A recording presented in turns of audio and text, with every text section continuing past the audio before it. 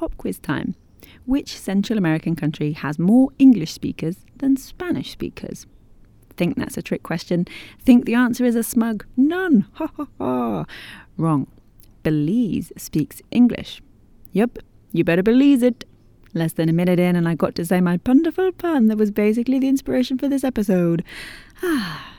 But Belize speaks English isn't the full story. Welcome to Language Stories, a podcast discovering languages around the world and meeting the people who speak them. I'm Lindsay Williams from Lindsay Does Languages, a language-obsessed chica on the constant exploration of languages no matter where I am in the world. And this episode, welcome to Belize.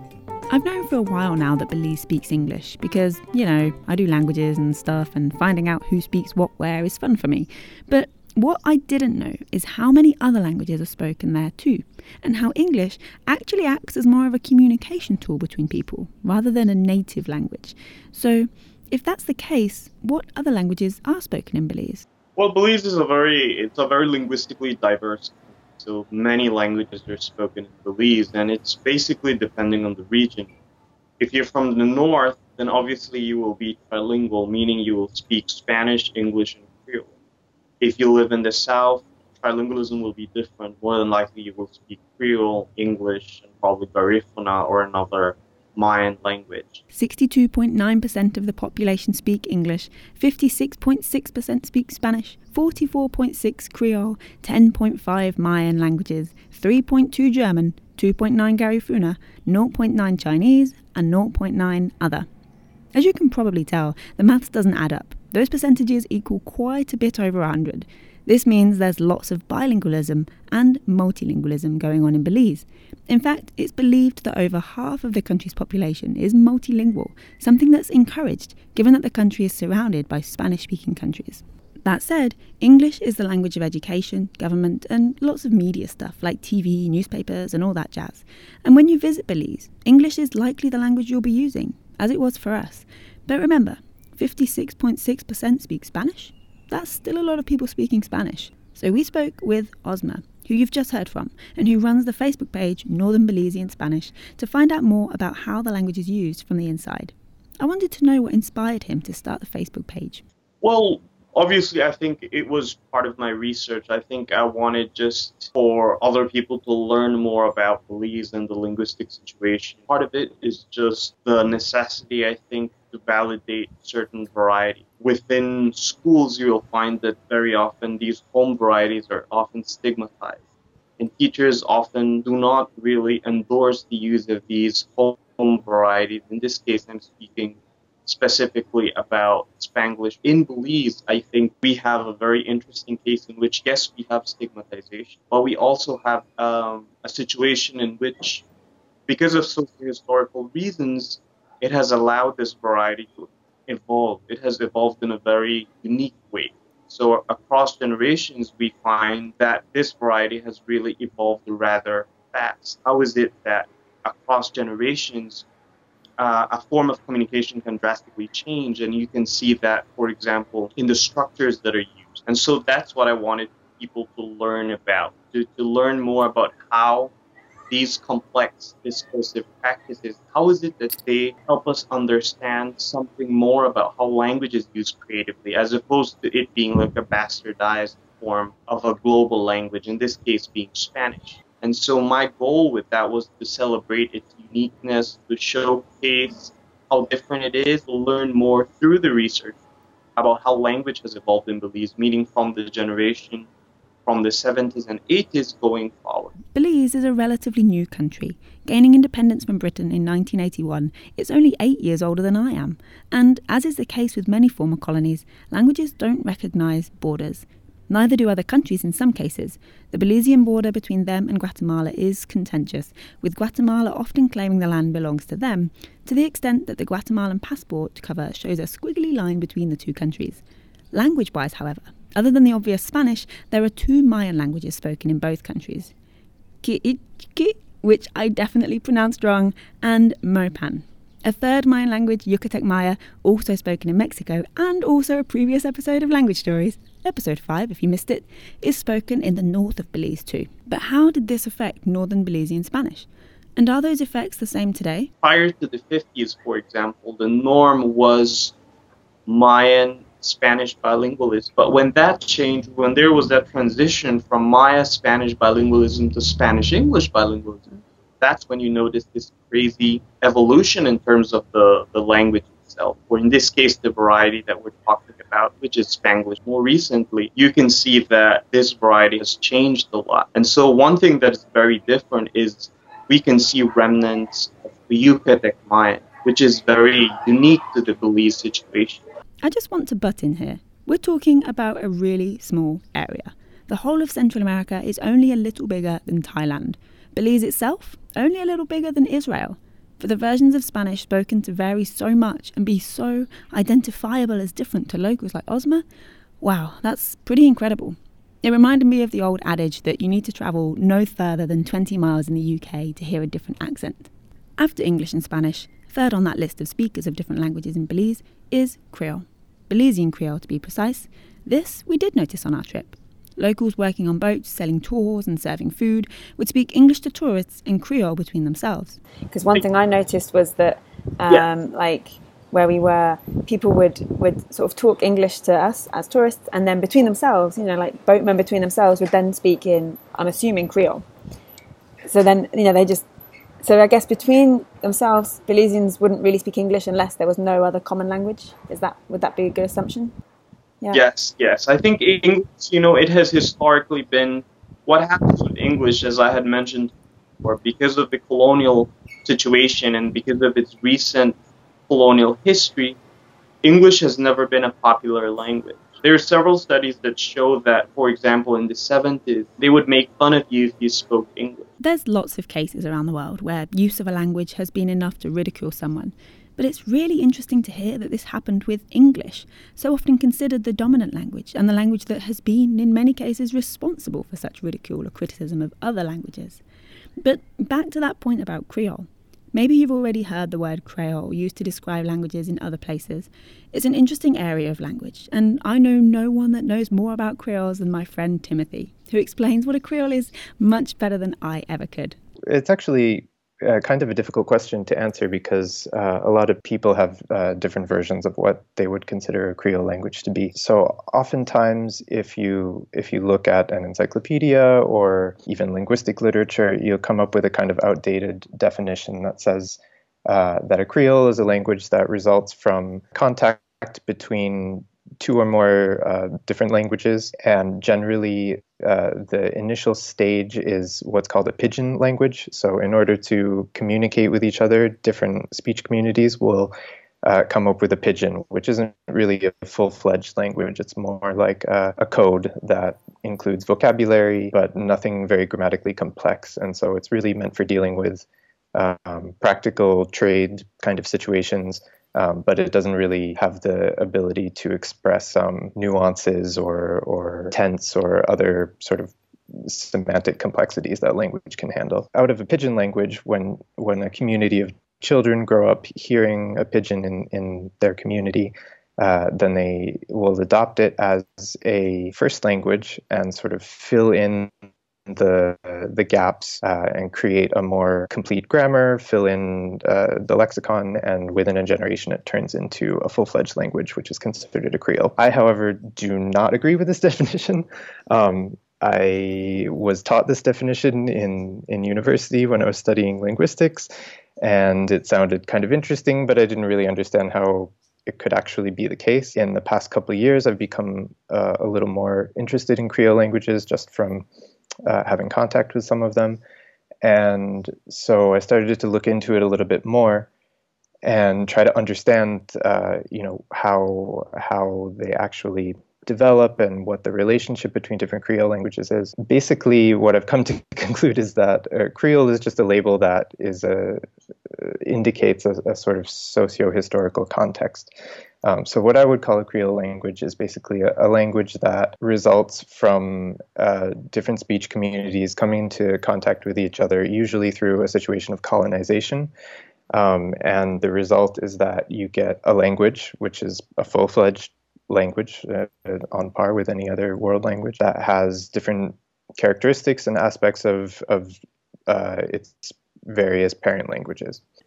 When does Creole then, and I mean, I guess this varies from case to case, but then when does a Creole language begin to get recognized and get the same rights as something that would be more traditionally considered, I'm saying all of this and these things, a language?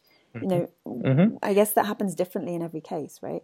Yeah, I mean, that's actually a big problem because many of them never get recognition as a full language. And I think the important part of this is that in the socio-historical context, I think that the issue of colonialism is very important because right from the beginning, Creole languages were always labeled. I mean, centuries ago, they were labeled as primitive, just completely, based off of racist ideologies. And nowadays, it's not like quite so overt, but they're still definitely undervalued. And a lot of even Creole speakers have been taught to not value their language or not recognize that it actually has complexities and sophistication of vocabulary and can function just as well as any other language. Instead, a lot of people are taught that the sort of corresponding European language is the proper form,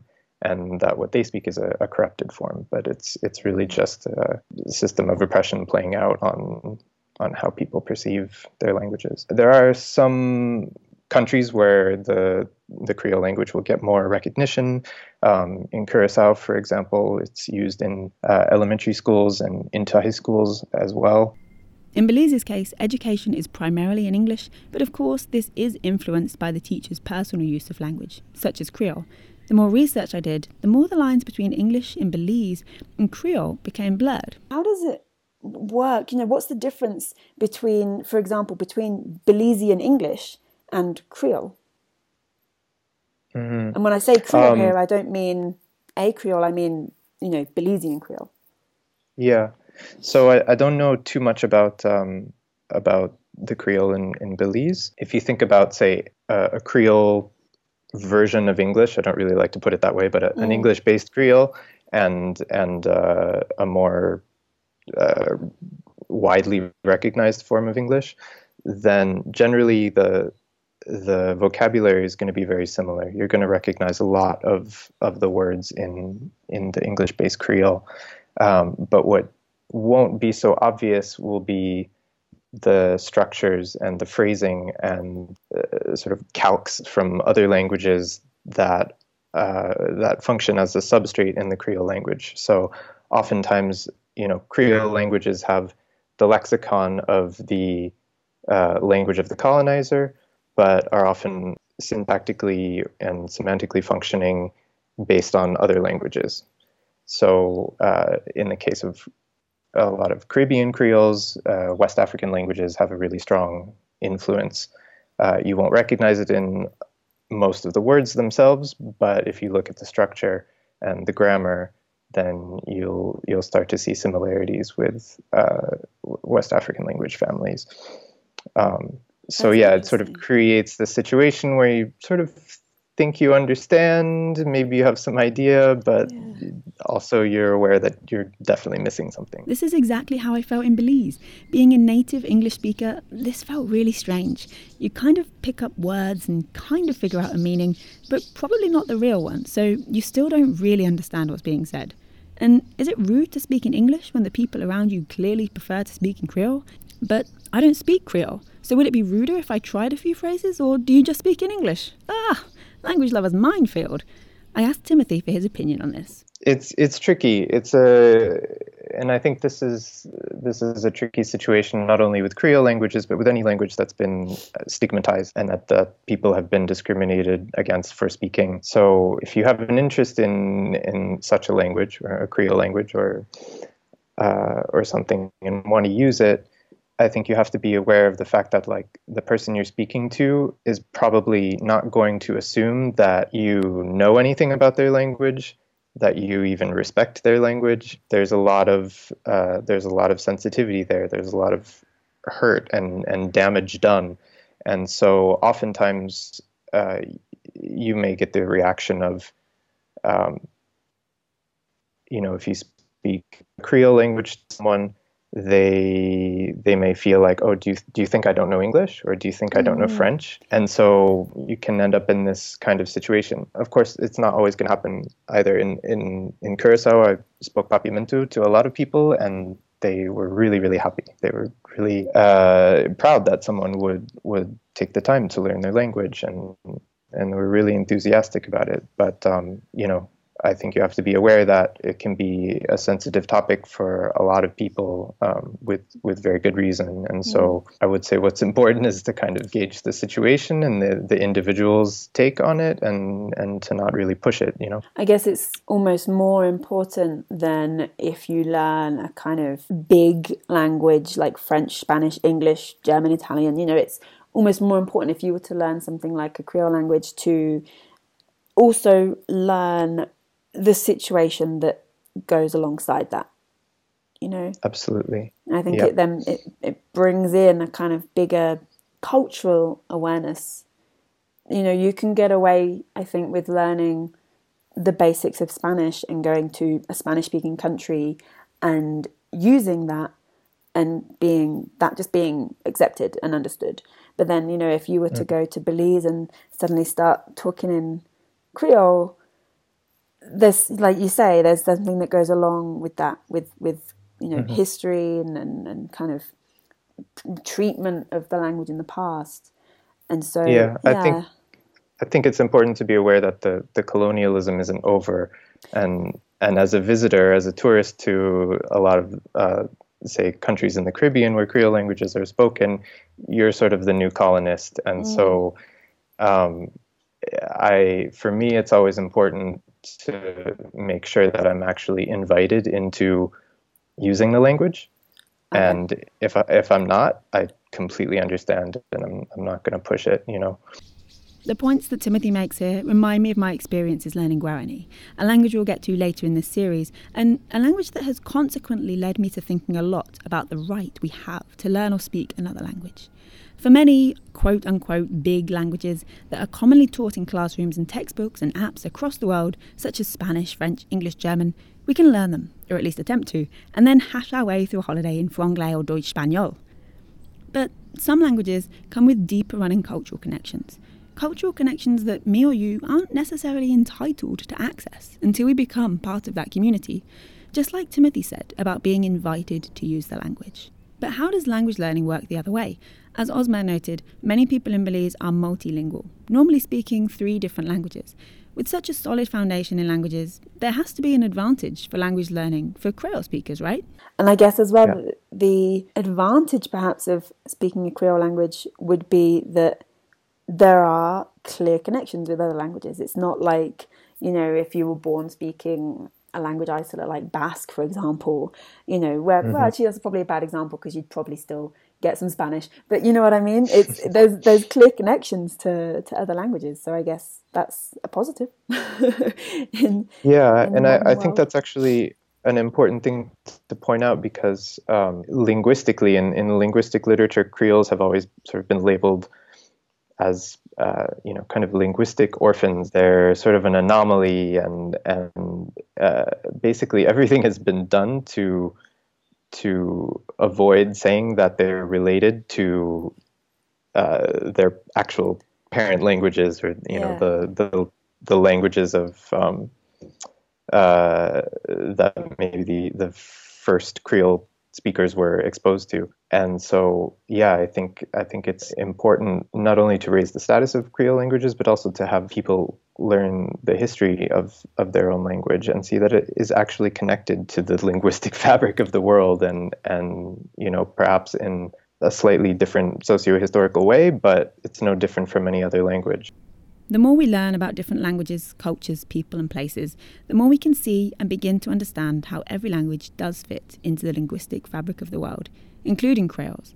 In some places, that fabric is smooth and simple and monotone, and that in itself is beautiful. But in other places, Belize included, it's a patchwork quilt, a mosaic of colours and patterns and voices that work together to create something eye-catching, something unique, and something to be proud of. Maybe that's what drew me to making this episode about Belize in the very beginning.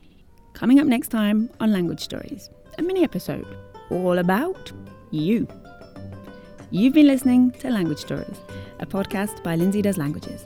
If you like what we do and you like video, then head on over to our YouTube channel where you can watch the sister video to this podcast episode. Just search Lindsay Does Languages on YouTube, and on our channel you'll see the playlist for Language Stories. Once you've done that, the best things you can do to help us spread the word about Language Stories are to tell a friend you know who will love this too, and leave a review on your favourite podcast directory. That's a fancy way of saying where you're listening to this right now. Reviews help us get found by new listeners, which is pretty important when you're a tiny new fish in a big podcast pond. And finally, if you have a language story that you'd love to share, or you know someone that does, get in touch. You can email me at Lindsay, that's LINDSAY, @doeslanguages.com. That's Lindsay @doeslanguages.com. I always love to hear from you. Your feedback helps to shape future episodes, and that's important because without shape, they're just lumps. As always, you can follow me in all the usual places, Facebook, Twitter, Instagram, and all that jazz, and learn more at lindsaydoeslanguages.com. Until next time, keep learning languages and keep sharing stories. Bye.